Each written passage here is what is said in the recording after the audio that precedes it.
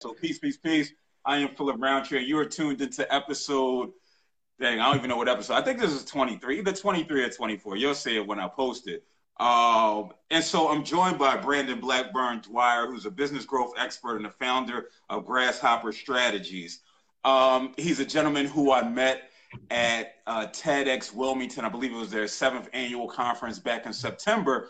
And, automatically, I think maybe it was because we both share beards. We both live here in the Philly area, but we were just automatically drawn to one another, right? And it was just like out of all the people that were there, it was just like it was a connection. And then once I heard his TED talk that I was speaking about, which was entitled "Embrace Your Inner Millennial," and then just previously watching it, I understood why.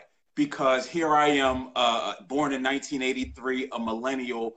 And there's a lot of myths that that we have in overall society with regards to what exactly a millennial is. And at the end, he points out, and I'll definitely let him go into detail as far as the TED Talk. But we're all millennials because we're living in the millennium.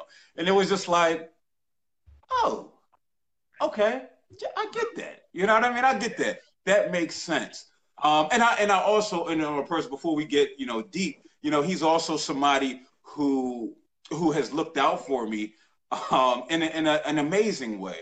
For those who don't know, I'll be getting into wellness coaching starting February 1st. Check it out on the site on the tab that says coaching, and he's the one who did it for me. And I put out an APB on Facebook probably about a week ago because I'm always late at doing stuff. I'm a procrastinator by nature. And I think I'll put for somebody, can anybody, work on something for a nominal fee before I go over to India? I do a lot of my work on Fiverr because, the cost of living is different. And they do great and exceptional work, but I did want to give somebody here an opportunity. So he reached out to me and he did it pro bono. And that meant a lot to me outside of the fact that I'm a struggling. We all are. but what it was it was just like, listen, here we have, somebody I didn't know existed in this world 6-7 months ago. And now here he is, somebody who's willing to help me out.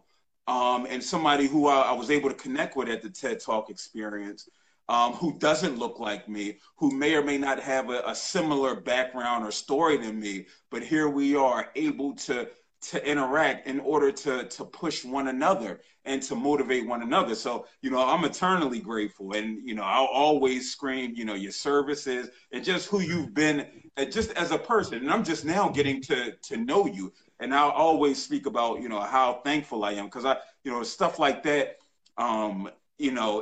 it still eats at me because my goal is I'm like, how can I pay him back? Right? How can I pay him back? You're like, nah, I believe in karma. I'm gonna pay you back. You just don't know it. But it's going to be something. But I just want to say thank you formally because again, it might just been something basic for you and easy to do. But for you to offer your service and you for believing in me as a person and helping with that, I'm deeply appreciative. So I just want to introduce the world to Brandon Blackburn Dwyer. So I guess my first question. Wait, let me just stop you real quick because I also want to echo something. I know this is going to sound like a love fest and we're going to be like, okay, these dudes need to get a room. They need to go on a vacation together, whatever. But sincerely, when I met you at the TEDx, part of the reason that I was drawn to you, and honestly, there were a handful of speakers. There were 27 speakers as a whole for people that weren't at these events. They were all fantastic in their own way, but there was really a handful of speakers that became like mini celebrities. And you got on stage and you were the immediate mini celebrity. Like people were just drawn to you. And I was drawn to you as a speaker because you lead with your heart. And you backed up everything you said with just countless examples, but you didn't clog it up with countless examples, right? Particularly when we go into TEDx's, we all think we have to be the expert, right? But you came out, you showed your heart, you led with it as why you were talking about it, and you were vulnerable. And I was drawn to you because that's the ideal for me as a speaker. So I was not only did the message resonate, did I think it's important for everyone, and I've tried to share it with my friends. I just want to tell you, you as a person, as a speaker, as an individual, as a presence of that, you were one of the mini celebrities. So continue to be that guy that leads with your heart, because it draws people to you. And by the way, we're entrepreneurs. None of us will be here or where we want to be on our own. None of us will be here without people doing us something because they believe in karma, or it's a favor, or they give us their expertise for 10 minutes or an hour or a lifetime. So I may have helped you out, but I'll tell you that I owe so many people for the influence and the help they've given me. So I was happy to help, man, because I do believe in you, and the coaching stuff that you're getting into is phenomenal. If you are the amount of heart you put into a room full of 150 people, if you can focus that on one person, my goodness, is that person lucky? So I know I'm not supposed to just make this a love fest, but you need to hear from as many people as possible that you're fantastic. So really.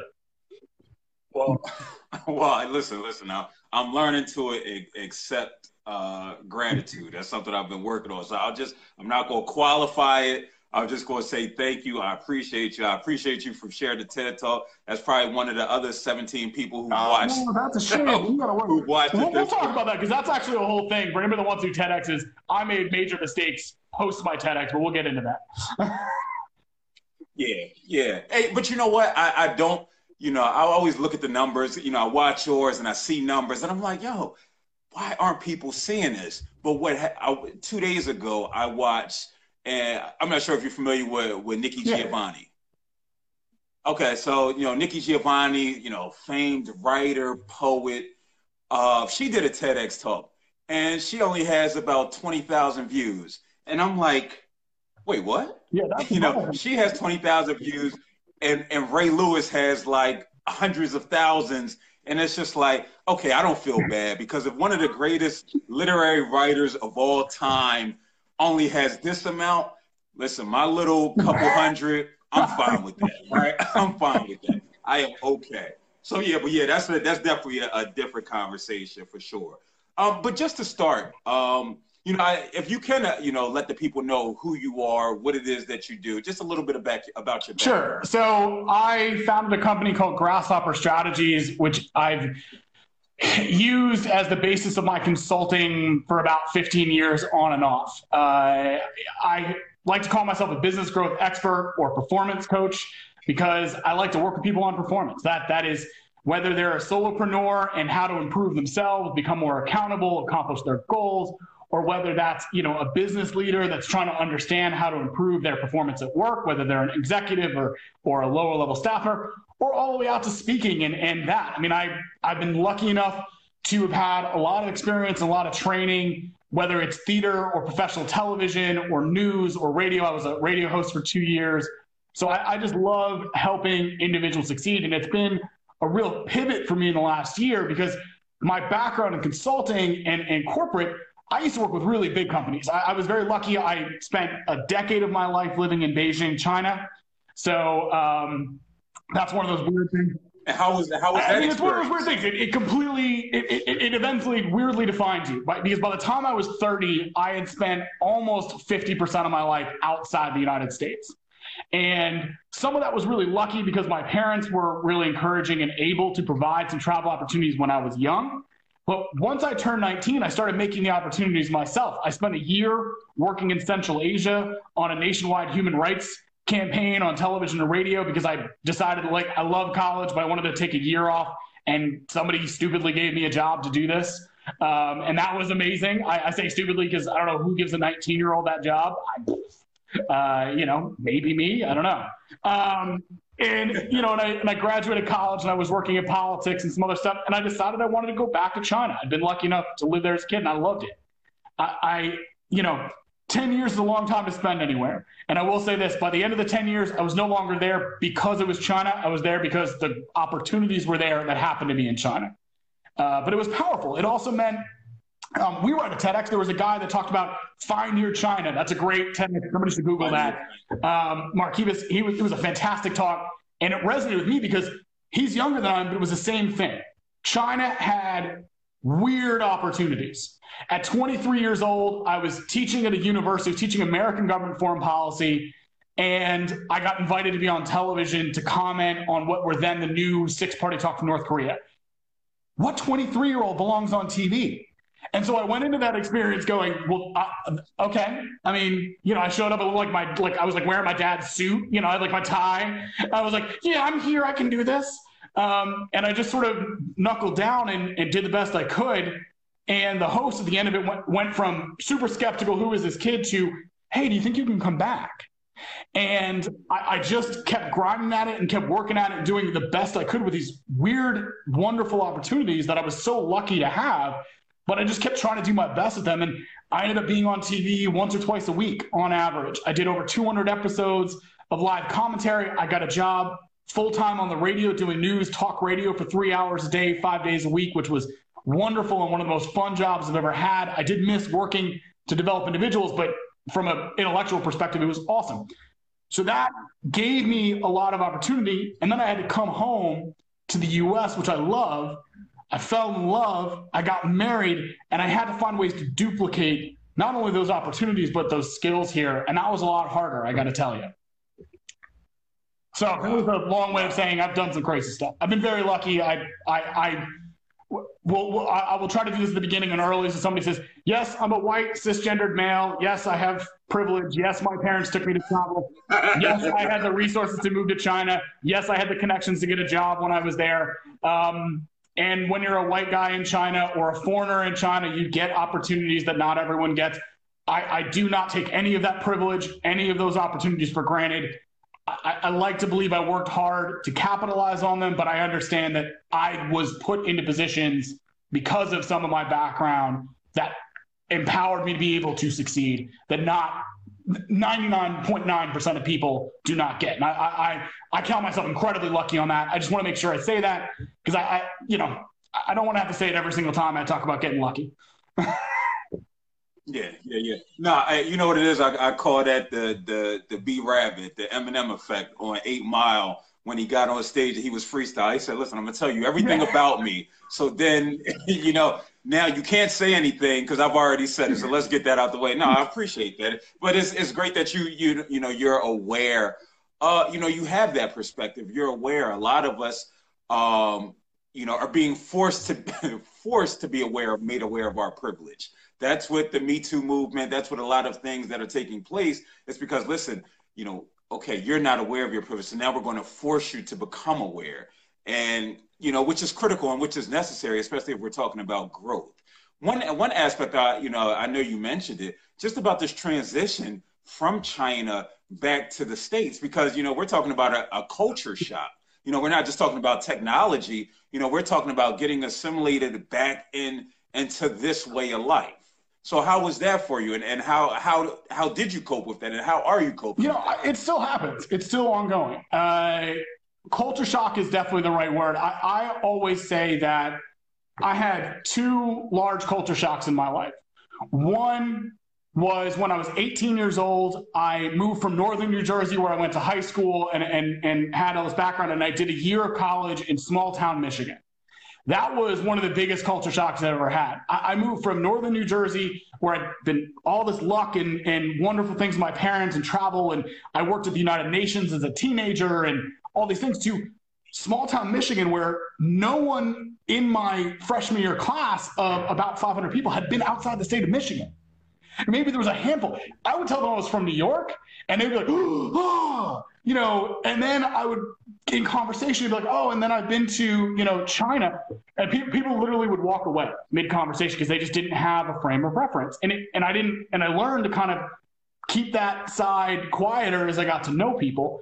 And the second one was when I moved back to the US, and that was twofold. One, it was hard to hit home in the US because I thought I was kind of I had done well in Asia. It was a bunch of different stuff. I was like, yeah, I'm awesome. I've been on TV. I'm cool. And then I'd walk into like producers at TV stations, and they'd say, you have 200 appearances on TV? Yeah, I can show them to you. Yeah, I'd like to do. I've never heard of you. I don't believe you. Get out. What? Well, but I have them. They were on internet. Like, you can see them. Nope, never heard of you. You've never been on Fox News. Get out. Oh, okay. okay. And then I got this job at a company that was led by millennials. I talk about this when I do my longer version of my TEDx. And so I had all this background. All of my coworkers growing up had been older, Gen X, baby boomers. I started working at 15 in offices. And now I was working in millennial heaven. I had a 31-year-old founder as the boss. All my coworkers were in their 20s. We were working on global poverty, like the most millennial globalist, approach thing ever.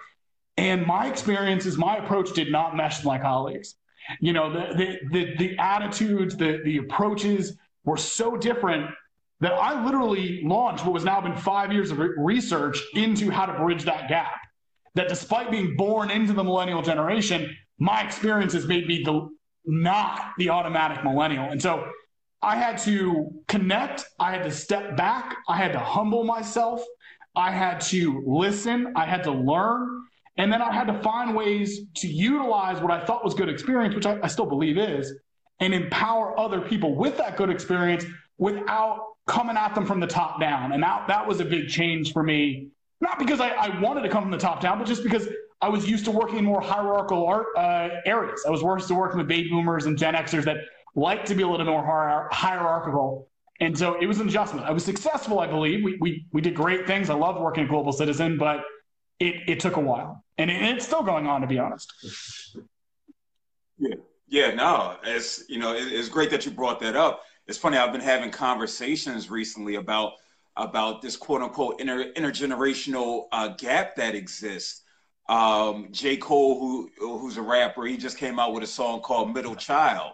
And I think what he's really talking about, he's talking about being in his 30s, being a millennial. He's talking in that middle area where, as far as in hip hop, you have your Grandmaster Flashes, your Jay-Z's, your Tupacs, and your Biggies, and then you have, I call them the littles, your Little Yachty's, your Migoses, and your 21, and all these people who my son, who's 19, listens to.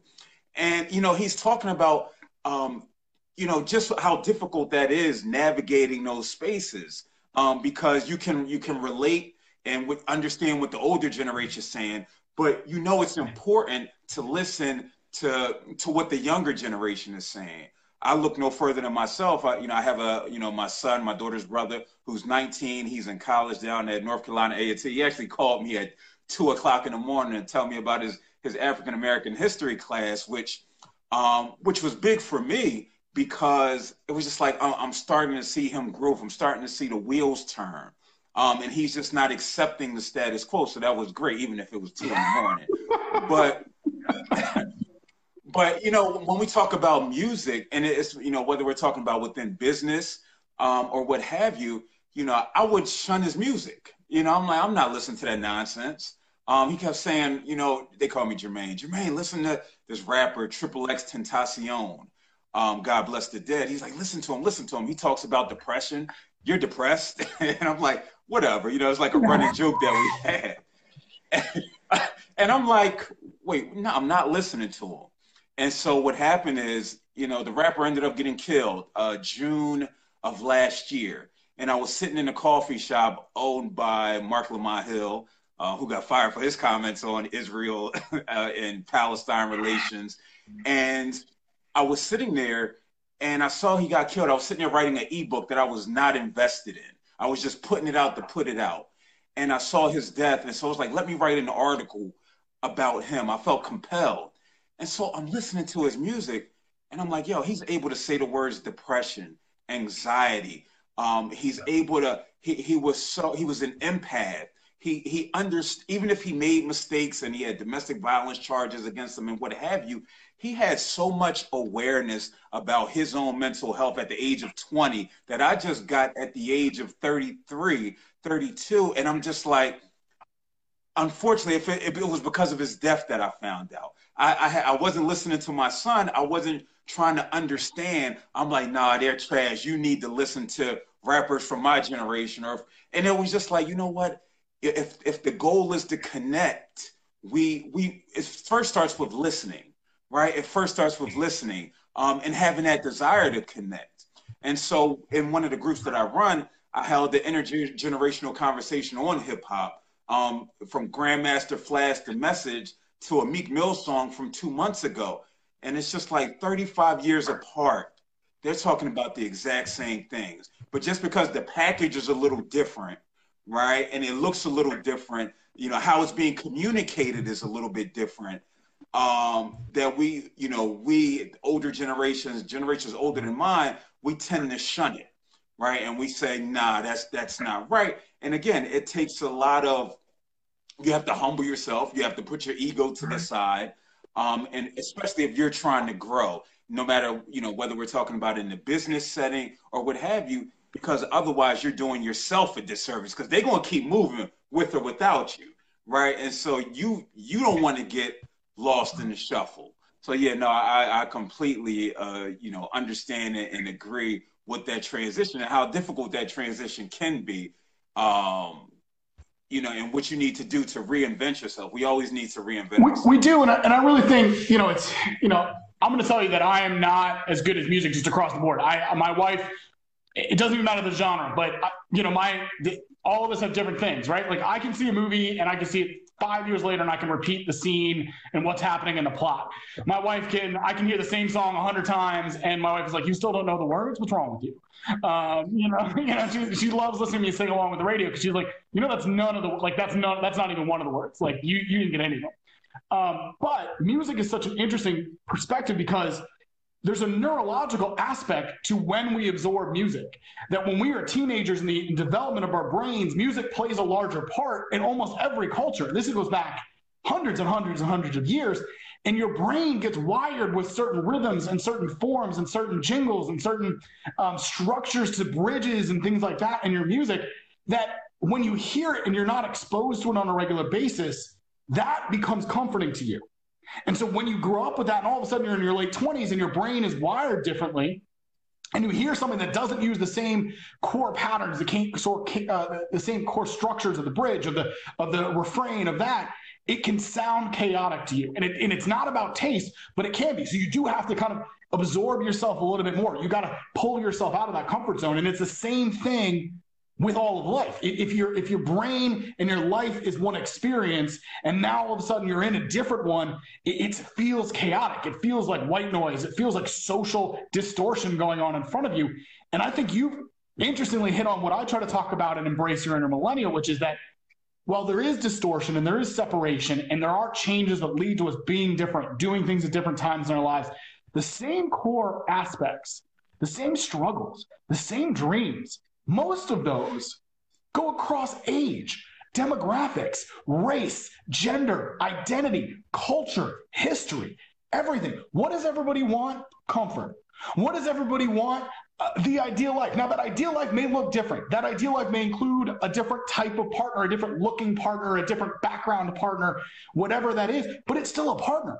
Now, that's not for everybody as well. Maybe it's independence. Maybe it's, I want 1,700 partners. Maybe it's that. But it's comfort in some choice being made about how you choose to align or not align yourself with other people. And that cuts across everything. So for me, when I try to work with groups to find that common ground, it's like, okay, what are our common desires and wants?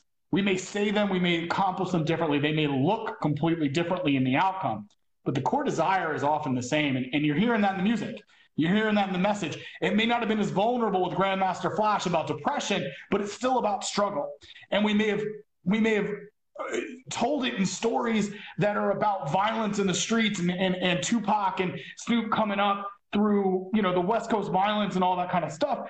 And maybe modern rappers don't use that type of narrative structure to talk about the struggle, but it's still the same struggle. It's still the desire to rise above whatever is holding you back. At least that's my perspective. I mean, I understand it changes, but I don't know, would you agree with that? I mean, like, to some extent, the same concept, the same desire to rise above, to take control, to have the security, to have the safety is always sort of a driver of all of our things, whether it's love songs or ego-driven songs or struggle-related songs. No, I completely agree. Again, it just sounds different, right? We all have the, you know, common goals. You know, we talk about, you know, we were talking about Trump earlier. You know, we talk about his core base. His core base has the same wants, needs, desires as I do. I mean, you know, all things considered. You know, in some areas, we're a little bit different, right? But we're talking about more aligned with what you want than they realize they are. they should be less aligned with often than what he's talking about. But that's for a different conversation. Facts. You know, we talk about things about we want acceptance, we want belonging. This is something just unique to the endemic to the human experience, and that's what we all desire. Now, we all have different paths in getting there, right? And we tend to judge others people's paths to get to the same goal because we feel our path is is the right path or what have you. But yeah, no, I completely agree, and we want to do it with as much comfort as possible, because being uncomfortable it's become cliche where the true growth happens. We want to be as comfortable as possible as we're trying to accomplish whatever our goals are. But you hit on some of the myths that exist with regards to millennials. So can you just touch on just a few? Sure. So one of the more fundamental ones, and I talk about a lot in my TEDx, but I also talk a lot about it, is misconceptions around family life and home life. That millennials get blasted for being irresponsible because they don't want, and I'm using air quotes for anybody listening online, want a house, or they don't want to have children, or they don't want to have a traditional family life. For me, not only is this something that isn't true, it is actually, the myth is the harmful part. So millennials, when they are polled, when they were done by a lot of different surveys, when they graduate college and high school, they actually say that they want a family and a home at higher rates than their previous Gen X cohorts when they were graduating high school and college. So the desire is there. Why the myth exists is because Gen Xers and baby boomers were able to do that in their 20s. Millennials are not able to do that in their 20s. And there's a number of different reasons. It's not just woe is me finance, it's education. And this is where I talk a lot about the changing expectations. Millennials will be and already are the most formally educated generation. Across every demographic, they are more formally educated than any generational peer. And that's a great thing. That's an accomplishment we should all be excited.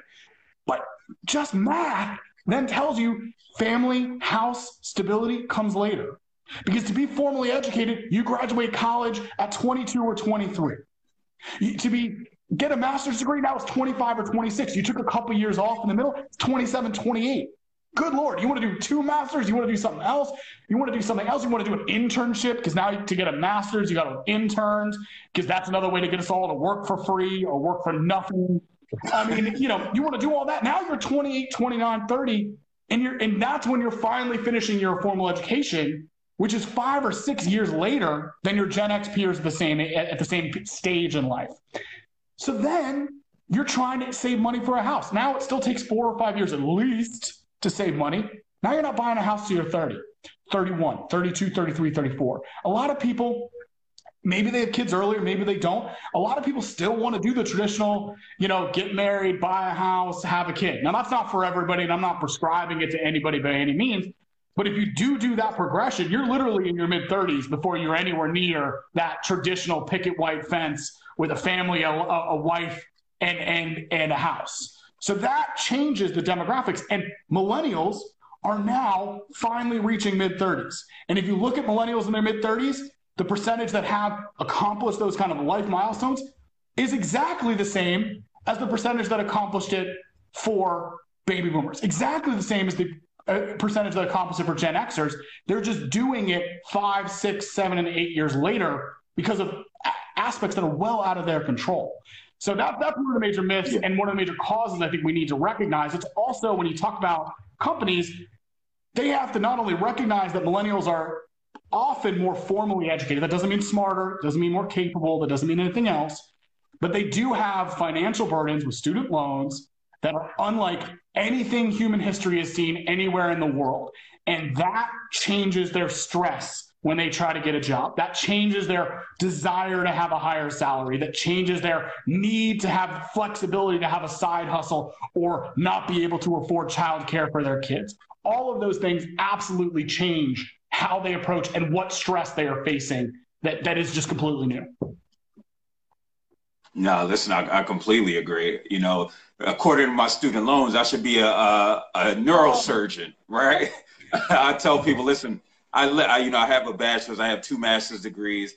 You know, I owe about $120,000, and that is a stressor for some. You know, for me, I'm resolved with the fact that, listen, I'm going to live my best life. I recognize what's there. Um, you know, I'm not going to stress myself out. But unfortunately, I'm in the minority who can look at it and say, you know what, it is just money. Because I think part of my background in going through the depression and the anxiety and the suicidal thoughts is that I recognize that there's more to life, right? There's more to life than money. So it's easy why I'm able to walk away and be an entrepreneur and say it is what it is, and I'm gonna try my bones at that because I recognize how short life really can be, and that I owe it to myself to self-actualize whatever that looks like. Another point that you brought up, which now I'm sitting there thinking it's like aha moments when you talk about how millennials are doing things later in life and how you know they shouldn't be looked down upon. And so it had me thinking that a lot of my friends that are women in particular, right? They were very hard on themselves at 28, 30, early 30s because they're like, I should have X, Y, and Z. And so now when I'm thinking about it, I'm like, well, yeah, you know, you did, you know, your parents' generation, they weren't striving to attain the master's degrees, to gain the career experience. And so that's going to push everything back, right? And so now when I do have these conversations with them or when I'm out having these discussions, and not just women, but men as well, who desire to have families, who feel like they should be further along in the personal aspects of their life. It's like, listen, look at the difference, right? Look at what you desire to attain. And as you said, it's a consequence of it, right?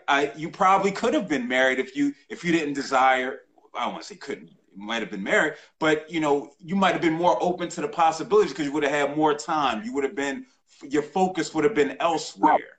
So yeah, so and no, high definitely. performers generally judge themselves by checklists. Rightly or wrongly, it can be corrosive or it can be empowering. It often depends on your mindset, how you go at it, right? If you see a to-do list as something that drags you down, then that's a problem. If you see a to-do list as awesome, now I know what I'm focusing on, I know what my goals are, then awesome. But high performers judge themselves by that.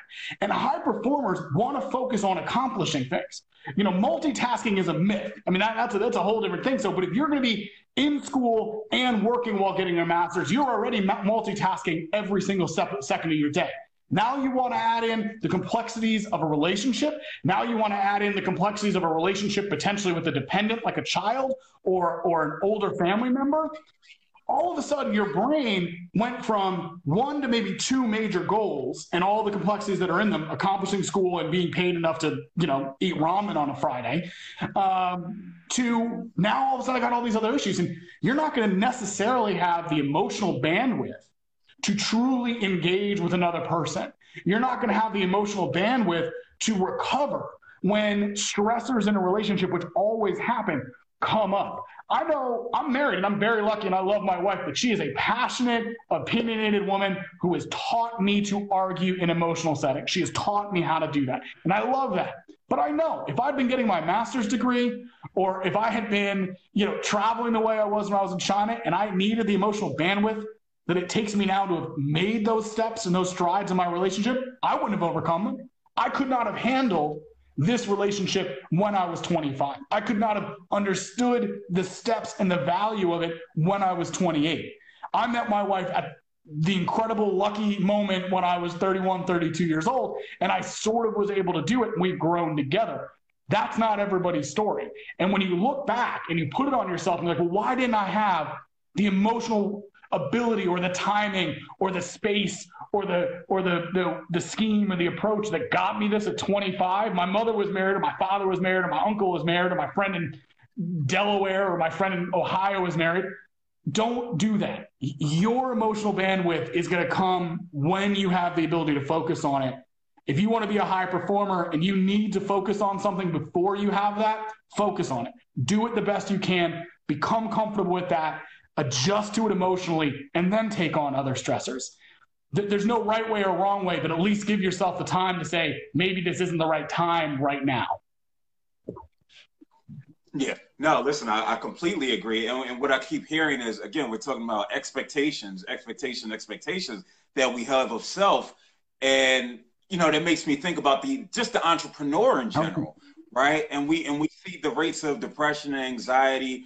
They're pretty much consistent with the general population when we're talking about 1 in 3, 1 in 4 will experience depression and anxiety. But whether we're talking about the millennial, the person who has the expectations of family or what have you, or the entrepreneur who's putting themselves out there to try and start a business or because they believe in something, it's still that expectation. And when the idea in your head never matches up to what's truly happening, right? And so we see that, again, whether it just happens that the millennial and the entrepreneur, especially now, they're hand in hand. They're the same individual. And so they're adding more stress onto themselves, which makes for, I don't want to say a deadly combination, but definitely something detrimental to your wellness. I know for me personally as an entrepreneur, and I'll definitely let you, talk about your experience. I know No, I was just saying, go ahead. I want to hear it.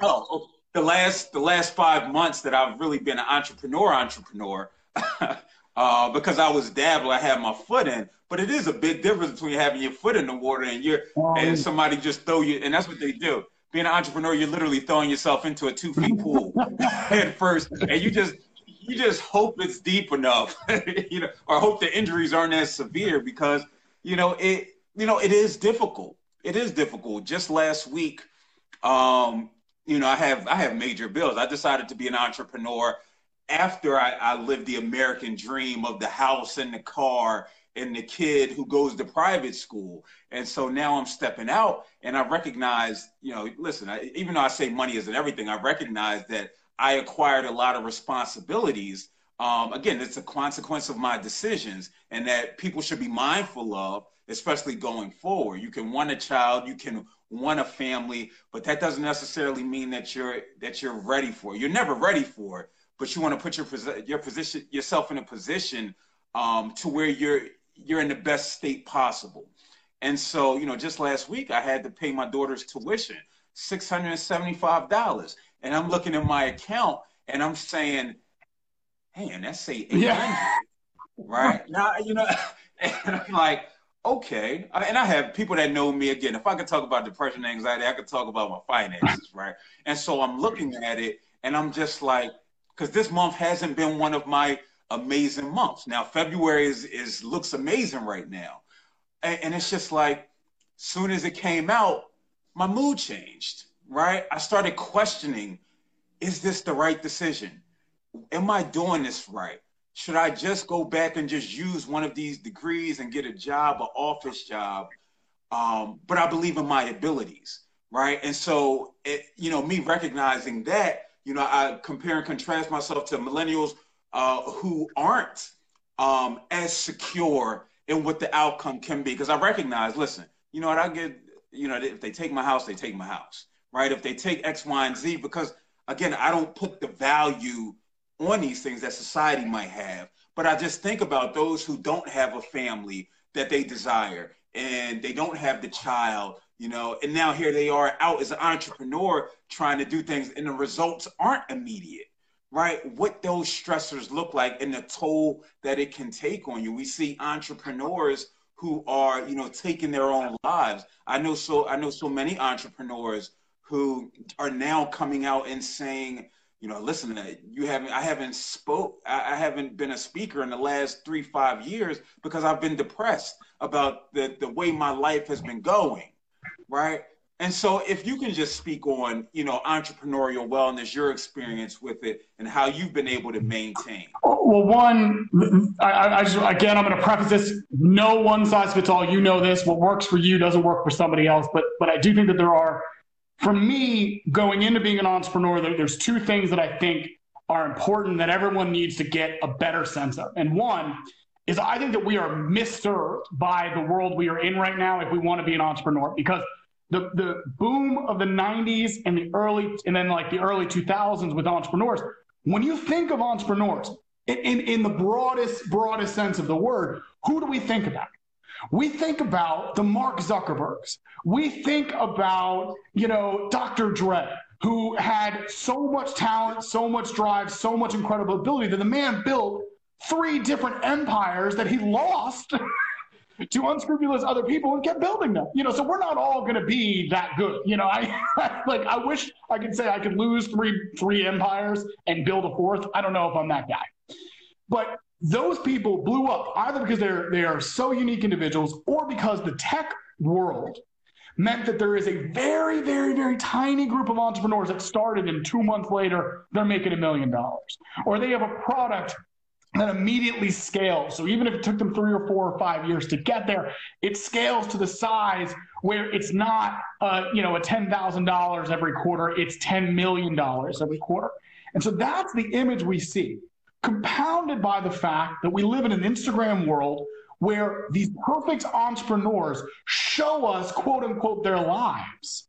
And it looks perfect. And they get on stages and the Gary V's, he talks about, how hard it's been. And I do appreciate that, but he still, at the end of the day, paints this world that if you just keep grinding, you'll be super successful. Well, that's not always true. And you'll be successful at a scale.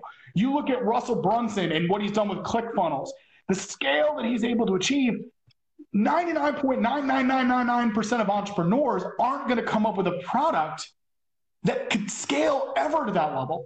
That's just not a reality. We can't have literally industry-shifting products come out every other day. It'd be nuts. So entrepreneurs are more about, how do I create a business that gets me a couple $1,000s a month, that gets me a consistent client, that gets me the next 6 months of predictable revenue. And that's not the models we see. That's not the role models we often think of. Unless we have a coach or a mentor who's alongside us, if we're looking online or on TV or these people that are promising guru type results, that's not what we see. Now, the other part that I think deserves us is that we live in a world where people are not taught. And I don't know, I don't really like the generational, Gen X was better at this or baby boomers were better at this. I will just say that we're not taught now how to do personal finance, how to approach personal finance. And when I say that, I don't mean invest in the stock market or become a bond trader. I'm talking about you looking at your account. I have a $675 bill that leaves me with $125 on my balance. Can I survive for the next week on that $125? What do I need to do? Because that creates so much stress for the entrepreneur, for that person. I have literally lost days of productivity where I have spent the first half of the day balancing our checkbook, balancing my wife's expenses, balancing my expenses, looking out, saying, yeah, we can make it for another 2 months without it being a crisis. But man, now I'm all jammed up. I can't be creative. I can't be confident. I can't go out and call somebody and tell them I'm going to make them rich if I can't make myself rich. That jams us up. And those two opposite ends of the spectrum problems leave us, I think, very uncared for in the middle, which is where the large majority of successful entrepreneurs are in that middle. Most small business owners don't gross $1 million ever over the course of the entirety of their business. It's like 98% of them never make that threshold. And yet when we get to be an entrepreneur, that's what we think is going to happen in a year. And that's what other people think. Oh, you own your own business? You must have a Ferrari. No, I don't have a Ferrari. I have a 15-year-old car that needs an oil change, and I don't have a $400 that the car place wants to do a full overhaul because I'm an entrepreneur, and that $400 is going to my Facebook ads next month to make me money for 2 months from now. And that, hopefully, right? I'm only putting people over to the gambling machine. Vegas and Facebook ads about the same. But that's not the reality we think about when we get into this. We think, oh, I know another entrepreneur. He talks about coaching C-suite executives. I've coached C-suite executives, and I still don't have $1 million in my bank account. Those people became C-suite executives because they don't want to pay you more than the market rate. They want to pay you $12 to do what you should be paid $200 to do. Listen, I've had that experience just this morning, and again, I'm an open book, and I don't care. It could be bad business. so I sent out a lot of things, people take for granted as far as being an entrepreneur is, a lot of the legwork, the individual legwork that needs to take place. And so I'm sending out emails, 50 emails, to the same schools for 4 consecutive weeks. Because my thing is, just don't disrespect me and ignore me. Just tell me no, right? That's all I. Open it and say no.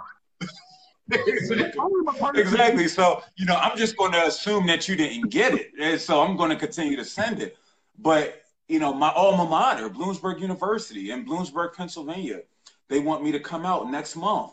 And, they gave me she hit me up this morning and said, listen, give you an honorarium of $500. And I looked at him like, 500. And I'm like, okay, yeah, I need $500 right now, right? But I had to recognize that, this is going against what I've gotten. The average of my last 5 has been between 2,500 and 5,000. And I'm like, as hard as it is to say no to this 500 that I need, I have to pay bills. I have to do all of these things, but I had to say no. I had to say no. And I don't know what that's going to be and what that's going to look like. But, we have to be mindful that, and again, I have to be okay with that no, that I get, because I have to stand firm in where I am. And what I see a lot of, some entrepreneurs go wrong is, again, you have these $1 million goals. And I have these $1 million goals, but I also know, what I feel my value is. Right. And that I can't run to every opportunity because I can't chase the dollar. Right. Because that's another way that you'll be emotionally burned out. Right. You're going to ultimately devalue yourself because you're running after, every opportunity. So when you said, like, listen, they're saying the market is saying, or we just feel that you're worth $12. Yeah.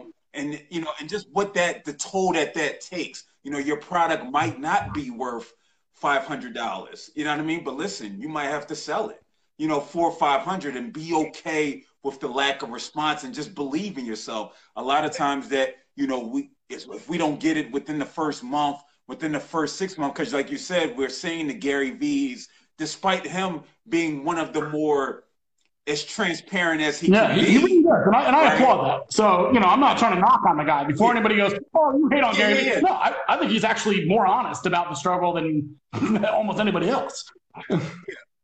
Yeah, but I don't think it do it. And listen, I went and saw, E.T. the hip hop preacher. I think he's dope for what he does. But what I think is no different than a pastor at church. It doesn't, the words that come out doesn't do the process justice. And that's where I am now and being mindful of the things. Even, I talk a lot about therapy, go to therapy.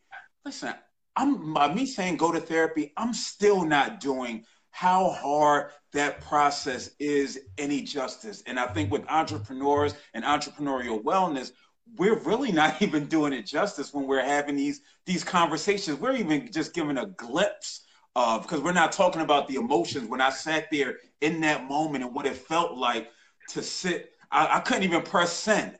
Right? I had to get, my girlfriend to press send button for me because it was just that hard emotionally for me to know that I'm sitting here turning down something that I really need, right? Going forward. I definitely understand, what you're saying. I mean, look, I think it is the life of an entrepreneur that I've done a mini talk where I talk about the power of yes and the importance of no. That you want to say yes, you want to get your name out there, you want to help other entrepreneurs that you believe in. We talked about that early on. I think that's an important part, but you also need to remember it's important to say no. $500, that's 25% at least, if not less, of your normal fee. I had a client literally say yes in email, say yes in person, say yes on the phone. I was already planning my travel. They're up in New York. I was planning my travel. I was already getting into their project. And they literally went to sign the dotted line and send me the check. And they come back to me and they go, we want to give you 60% of what we agreed on. And I came back to them and I said, look, we've already talked about this. I already gave you a package deal. I'm already, we're almost half of what, if I actually broke all the things I'm doing out for you, if I was charging those individually, what I would do for you. You want to give me 60% of that? Oh yeah, we just think, no. If my job is to teach you to be better at business, why would I take that? And that was hard. I got to tell you, I literally, that put me in a situation I had to borrow money because I turned down that contract. I had to borrow money, which I hate doing. I've had to do it. I'm going to admit that somebody comes to my family, and I'm super lucky. We talk about privilege, super lucky, but I had to borrow money to close out the Christmas spending of the year. And I'm not talking I was buying people diamonds and jewelry. I'm talking, homemade, the stick-on little things on the plate with the macaroni. I'm talking about that level of Christmas gift. I had to borrow money because I turned that down. And it was another, because I was lucky enough to have a wife who was also entrepreneurial, who was like, no. She's like, Brandon, you have coached me for years to say no to that. You have to say no. And that's mental fortitude. That's emotional fortitude. And it's a risk, right? You need that money. So you don't know where the next $10 is coming from, but you're going to turn down 500 or 60% of a fee. This is where I would say, you talk about coping mechanism. I know that was where you wanted to talk about, like, what do we do to cope, right? This is where you need a couple of different things. Any successful entrepreneur has a support network. And I think we need to be more intentional about who that support network is and how we utilize them. If we're lucky enough to have a partner, girlfriend, boyfriend, non-gender, non-binary partner, whatever the heck you want to call it, or it's more formalized with marriage, or it's just a best friend, that person, it can be an outlet. But you also need to talk to them, and you need to clarify what you're talking about. My wife and I have this, it makes it sound very nerdy, but we literally have conversations where we're venting about work, because she runs a small business as well. And I'll ask her, I said, well, babe, Anita, do you want me to talk to you as your husband right now or as your consultant? And she'll say, husband, or she'll say, consultant, because my answers are going to be different and my approach is going to be different. And she does the same for me. And it may sound cheesy and overly, exact to do that, but the difference is your consultant tells you how to whip your business into shape. Your spouse talks about your emotions and tries to make it softer and tries to understand what you're going through in that area. And if you try to combine the two, bad things can happen. And this is where I would agree. If you have any concern about your emotional fortitude, which all of us should, by the way, there's no weakness in admitting this. I have concerns about my emotional fortitude. Therapy, counseling, emotional side of that is crucial. Also, on the other side, a business coach.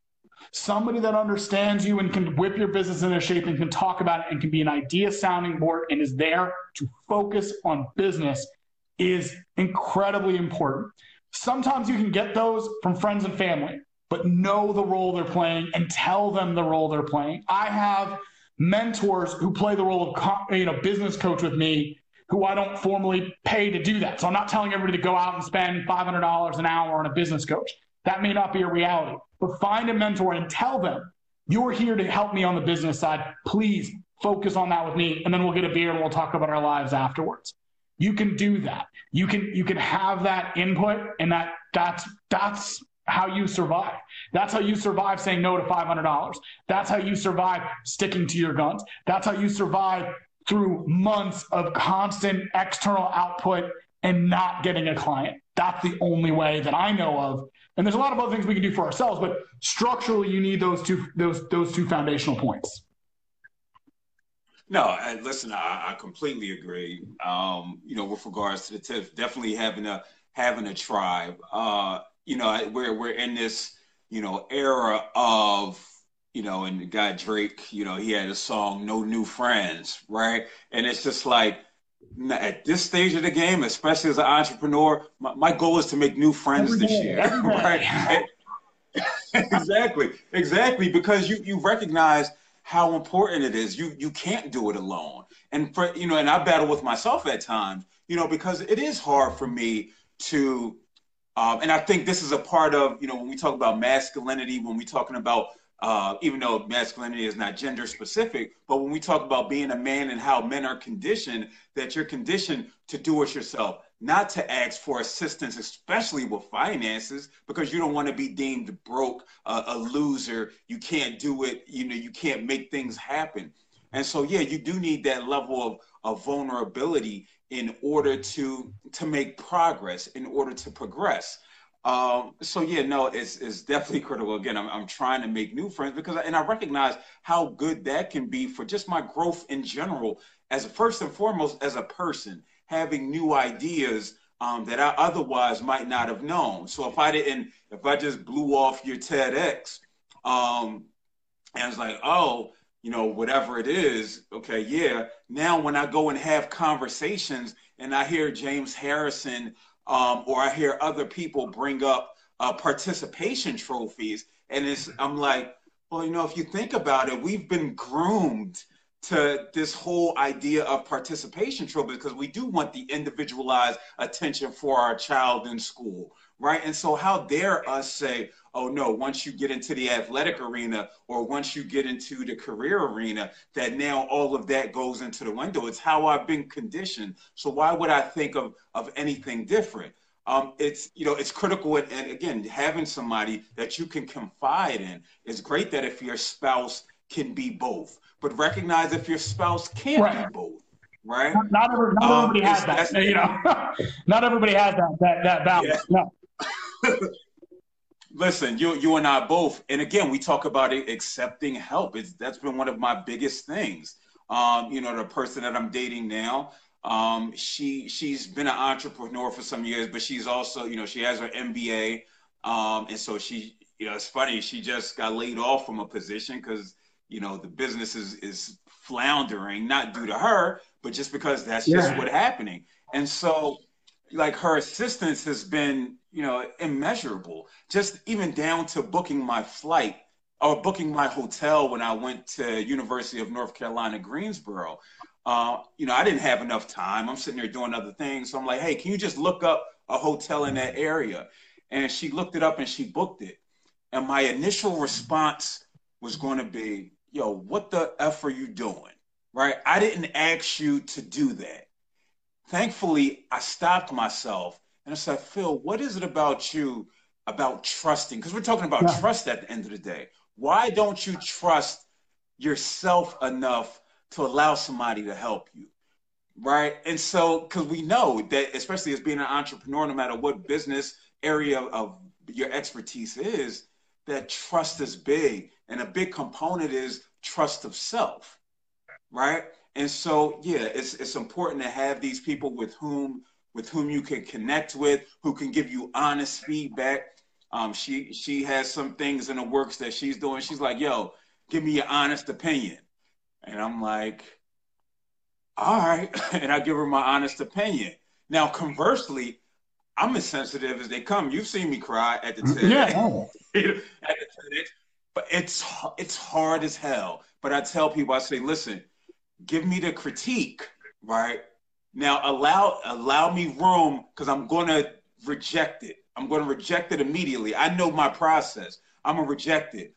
But an hour or two later, I'm going to sit back on it. I'm going to reflect on it, and then be able to say, okay, this is what you mean, right? But again, that comes with understanding self, trusting your feelings and emotions going forward, which is critical. And it's something we rarely get taught to do. And where I think there's a focus more on learning to process our emotions when they're in interaction.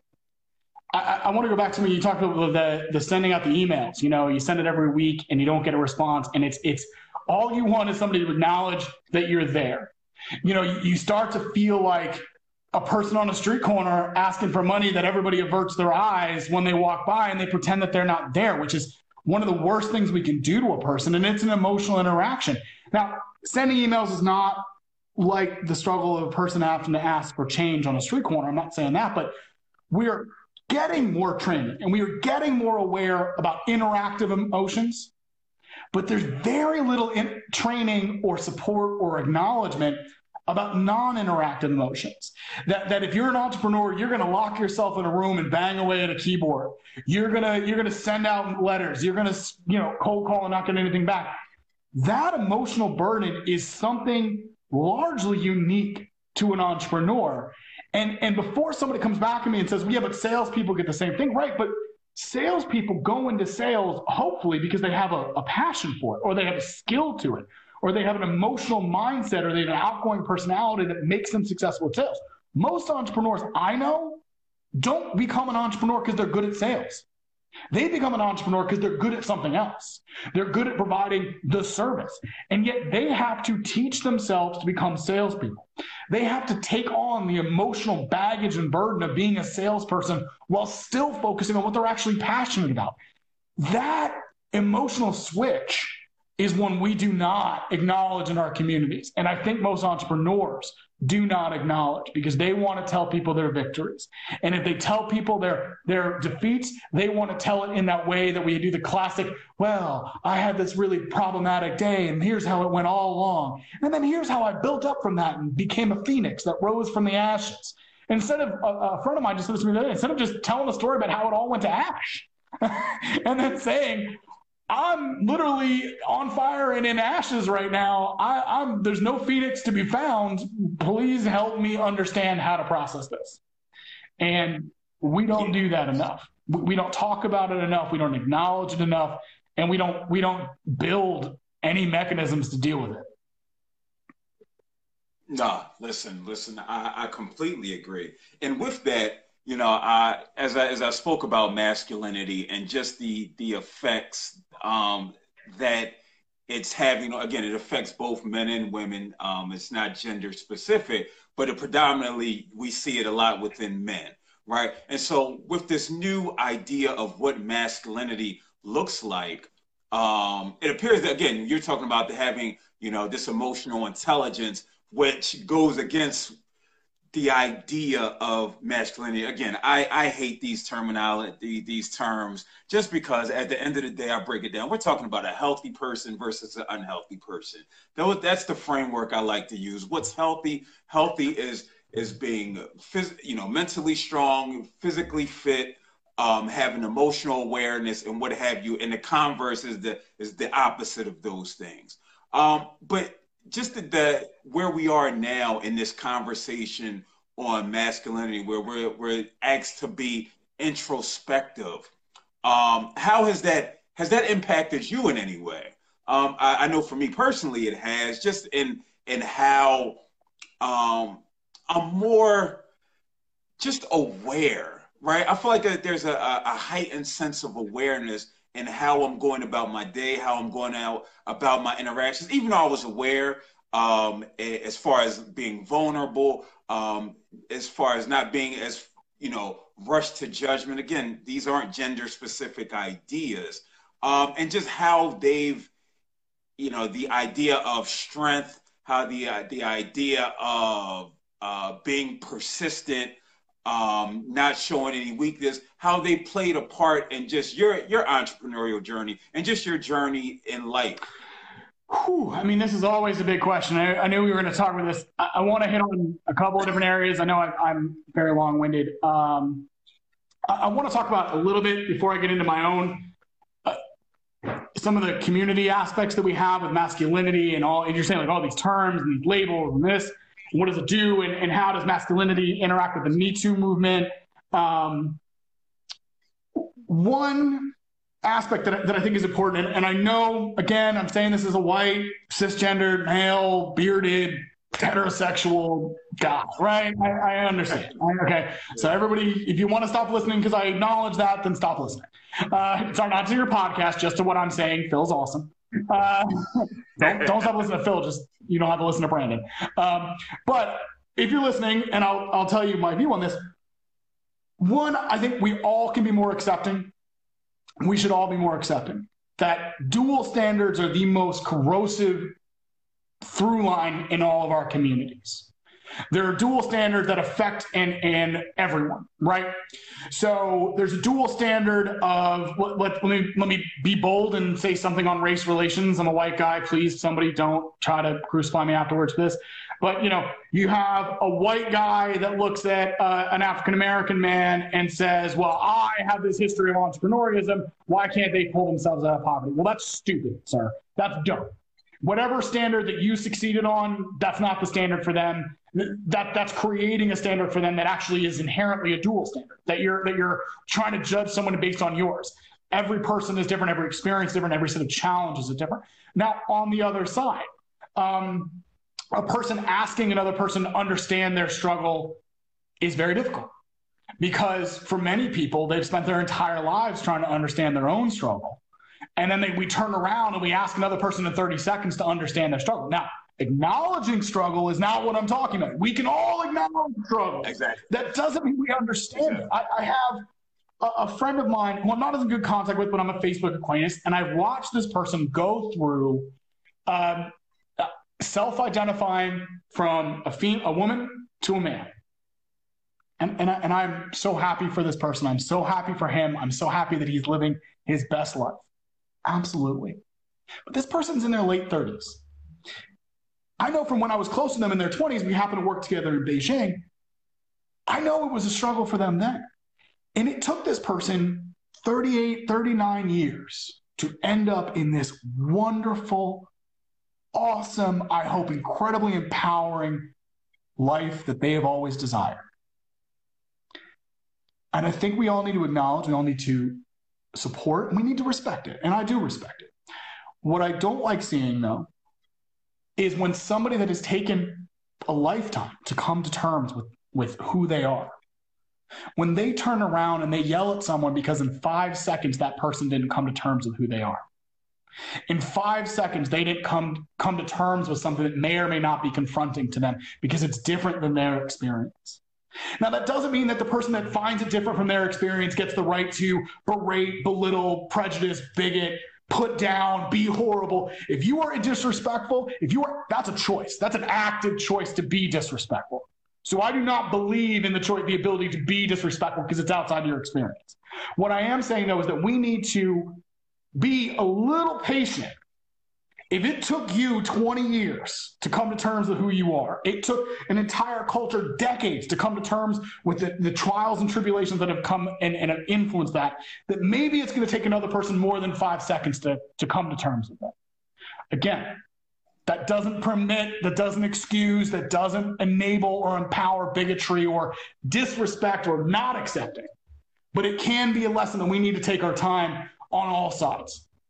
If you have a journey that you've gone through and it's an incredible truth and you found your truth, you have done better than almost anyone else on the planet. Everyone else that you are confronting on a daily basis probably doesn't understand themselves anywhere near as well as you do. And maybe we need to be just a little bit patient. That doesn't mean wait your turn. That doesn't mean sit down. That doesn't mean don't demand your rights. Demand your rights. Scream for them, fight for them, get them. You deserve them. Every person deserves their rights. But when it comes to social interaction, we can take a little bit of time, just a little bit, to be patient on all sides. I was patient with my friend who took 38 years to come to where they are in their life. I hope that person can be patient with somebody they meet in a 30-second interaction, may need more than 30 seconds to fully come to terms with it. That's a big picture. I don't know, Phil. I mean, again, I say this is a white, male, bearded, heterosexual.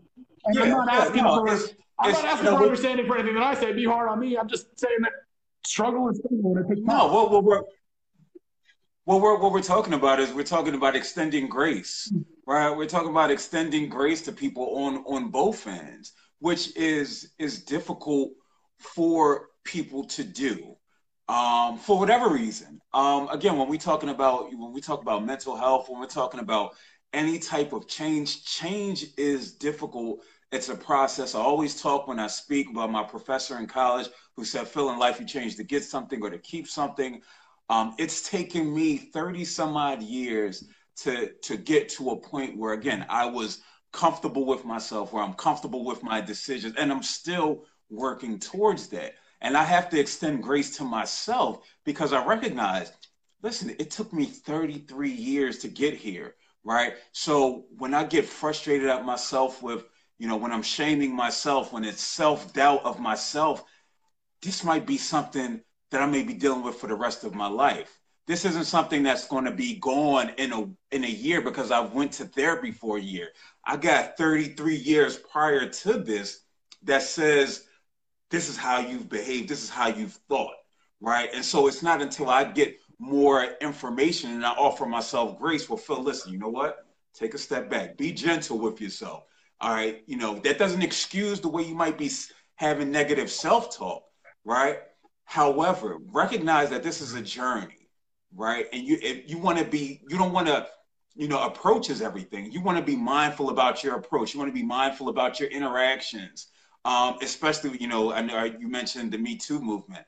And I'm critical to a point where, you know, as I'm always mindful to say, do I feel like men are under fire, right? I definitely think men are under fire and need to be held accountable for their actions. However, with that said, you know, when we talk about some of the tenets about masculinity, if somebody buys into this, right, you recognize that with some men, and we're talking about approach, that demanding, demeaning, that just doesn't work. You know, that type of approach. And so what I'm seeing, and just the people that I've seen, again, we're talking about social media where you just get a glimpse, where it's this, we're not extending grace. It's, yo, men need to do X, Y, and Z.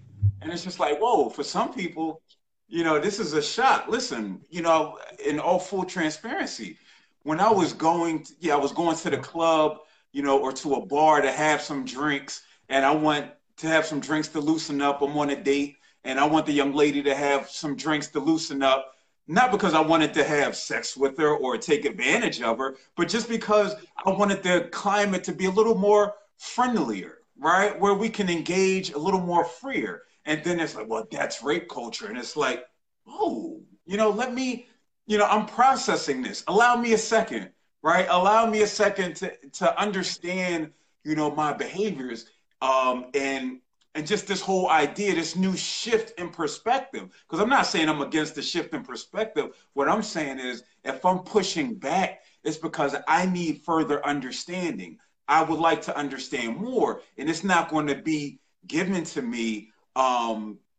in your response on an Instagram post or in 150 characters or on a Facebook post. We've lost the art. The art of critical thinking has been lost. As you said, we want so much. We want immediate responses. That's something that somebody took 30 some odd years, or in this case, you know, hundreds of years. When whether we're talking about you know, feminism, or we're talking about Black feminism, whether we're talking about race relations for some, you know, it's, you know, somebody who's, you know, from Alabama, who's been growing up in this type of environment, and they come up and they may say something. Prime example, forget that example. On a post of mine, this woman said, she said, "You speak very well." Oh, I saw this conversation, actually. I saw this conversation. Yeah, she said, "You speak very well." And I was like, yeah. You know what? I don't know if you know, right? So I want to let you know, even though I don't take it as that, how it can be taken by somebody else, right? So I'm gonna use this as a teachable moment. I could have cursed you out. I could have berated you and said, "You're stupid for not knowing." But I'm like, listen, and I say this with love, just be mindful about, you know, using that specific phrase, because that's usually has been used for people of color, because by people who have this general idea, this stereotype of how people of color may speak, and then they hear somebody who speaks quote unquote better, and so it's like a backhanded compliment. And so, you know, I responded to her, and we had conversation in direct messenger after that, because she wanted to learn. Now, again, my approach, if I would have approached her in a different way, that opportunity might have been lost, right? And so, again, so we're talking about extending grace, because if we're not extending grace, then we can't expect people really to learn. And it's hard. I mean, and look, I mean, this is a, you know, the stuff of like semester long research projects and books that are way smarter than I am and way more balanced than I am. But I agree with you. The extending grace, I know how hard it is. I know how hard it is to be patient, right?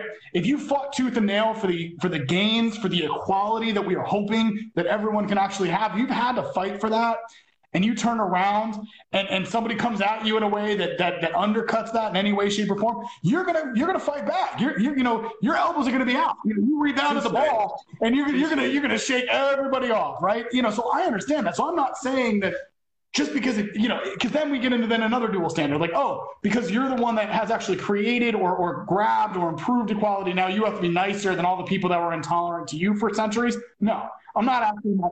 You can't be that, right? We can't take it. I'm asking for sometimes 30 seconds. I'm not asking for us to take a breath. I mean, I think we lose subtlety, we lose pausing with Facebook and with trolls and all that kind of stuff.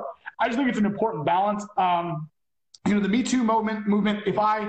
I think it's incredibly important. I hope that it has actual change. We can compare it to a movement in the 90s that we thought was going to really create change, and arguably it didn't. So I'm hoping it has more value than that. And I don't mean value in terms of the point of view behind the movement. I'm talking about value to our community. And by that, I mean creating a better sense of equality. We all make fun of Thomas Jefferson and his, more equal, statement, but I actually think that was pressing. I think that for a guy that owned slaves to write the phrase more equal, we can talk about that there are equalities in certain areas of our society, but we want it to be more equal. Weirdly. But where I can be critical on it is where it's intolerant, where it undercuts the agency of the woman itself. You talk about going to a bar on a date, you took her to a bar. Well, I took her to a bar because she asked me to take her to a bar because she likes going to, her agency was, I said, well, where do you want to go? And she goes, oh, I want to go to Ashton because they have cigars there. Well, that's like very guy-ish. That's no, I like it. Okay, well, I'll take you there, Oh, and then afterwards, somebody else might be like, oh, you took her there because you wanted to get her drunk and, cigar will make it, No, it was her agency and I supported that. The other part that I would say is, Terry Crews. I watched him at the early part of the Me Too movement, and I thought it was eventually more accepted. But, he quickly came out and was like, well, look, I can talk about very similar things happening to me. And there was this early backlash of, no, you're a man. It can't have happened to you. Back off. This is a woman's issue. Don't try to mansplain to me. And it was like, I don't know. It's not like we're best friends. He's a celebrity. I'm not. But I don't think that's what he was trying to do. And that's where I would find critique, where you have to figure out, is it just a women's movement? Is it a movement that was dedicated to stopping harassment and sexual abuse and those kind of things? Those are two possibly different things. But if it's the second one, then Terry Crews had just as much ability to talk about it. The male accusers of Kevin Spacey had just as much ability and agency and right to talk about it and to be part of that fight back against what are truly harmful, approaches and mindsets. And that's hard. It's hard to navigate. As a man, you want to talk about masculinity, it's hard to navigate this. It's hard to be right because you're often wrong. It's hard to have an opinion on some of these issues because you feel like you're going to get shouted down. It is experiencing, for some of us, some of the intolerance that has been aimed at our peers that we didn't understand for decades and centuries and lifetimes and millennia. And that's hard for people. I'm not saying it should be easy on people to have to deal with that confronting, but we are in a turbulent time. We are in a period of change hopefully for the better. And hopefully we can find ways to breathe through some of it and make sure that everyone comes along with the change and learns and develops from it rather than being pushed into the shadows in a different way that will be harmful later. Because what we've learned is when you push hate into the shadows, it doesn't go away. It just comes back in a different way. It comes back potentially stronger. I think that's one of the messages of watching the election of President Obama versus the election of President Trump, that I felt like there was hate that we as a community decided, we're post-racial. No, we're not. No, we're not. We're not. Stop saying that. Stop believing that. Just because we elected President Obama, president, doesn't mean that everyone sings Kumbaya and doesn't see divides. Some of the message of the Trump campaign is those still exist. The Charlottesville protests and the violence that went on there show us it still exists. We need to not pretend it's gone. We need to not push it into the shadows. We need to talk about it. We need to deal with it, but we need to take a breath while dealing with it and not repeat the mistakes as the pendulum swings back and forth that of what happens at the extremes. We can't do that to each other. We need to find a way forward. Listen, I agree. Listen, we could have had this conversation for about 5 hours now. B, listen, man, listen, I want to thank you. I want to thank you for joining me. You might be one of my first guests in like a long time, because I'm trying to share more. I'm trying to be open because other people's experiences are just as important, you know, to my growth and to the growth of the people who will be tuning in. So listen, I want to thank you for coming on, and I appreciate you. Feel free to drop your information, your business, your address, your website address, your email address, your social media info.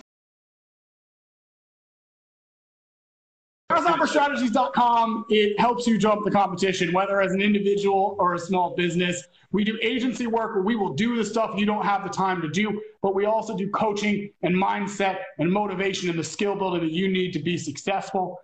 If you want to talk about my generational stuff, go to innermillennial.com. You'll see the TEDx, which I do love. Thank you so much. I think it's valuable for all of us. It's a tool. It's an idea. It's a conversation starter. So innermillennial.com, or for my corporate stuff and my business stuff and the stuff I can help you with as a entrepreneur and a solopreneur, grasshopperstrategies.com. And can they find you on Instagram, Twitter, Facebook, anything like that? Yeah, so my Facebook is at Brandon Blackburn's Wire. You know, my full name. There's not really anybody else that has that name. And my Instagram is BrandonBD52. I will tell you that I will be better. I am funny. I'm great at getting my clients to have better social medias. Mine needs to get better. So hopefully, Phil, you can help me out with some of that because I always admire your stuff. I appreciate it. I got you. Again, thank you. And as far as for me, this is hashtag You Good Man, the podcast. Again, I think it's episode 23 or 24, something like that.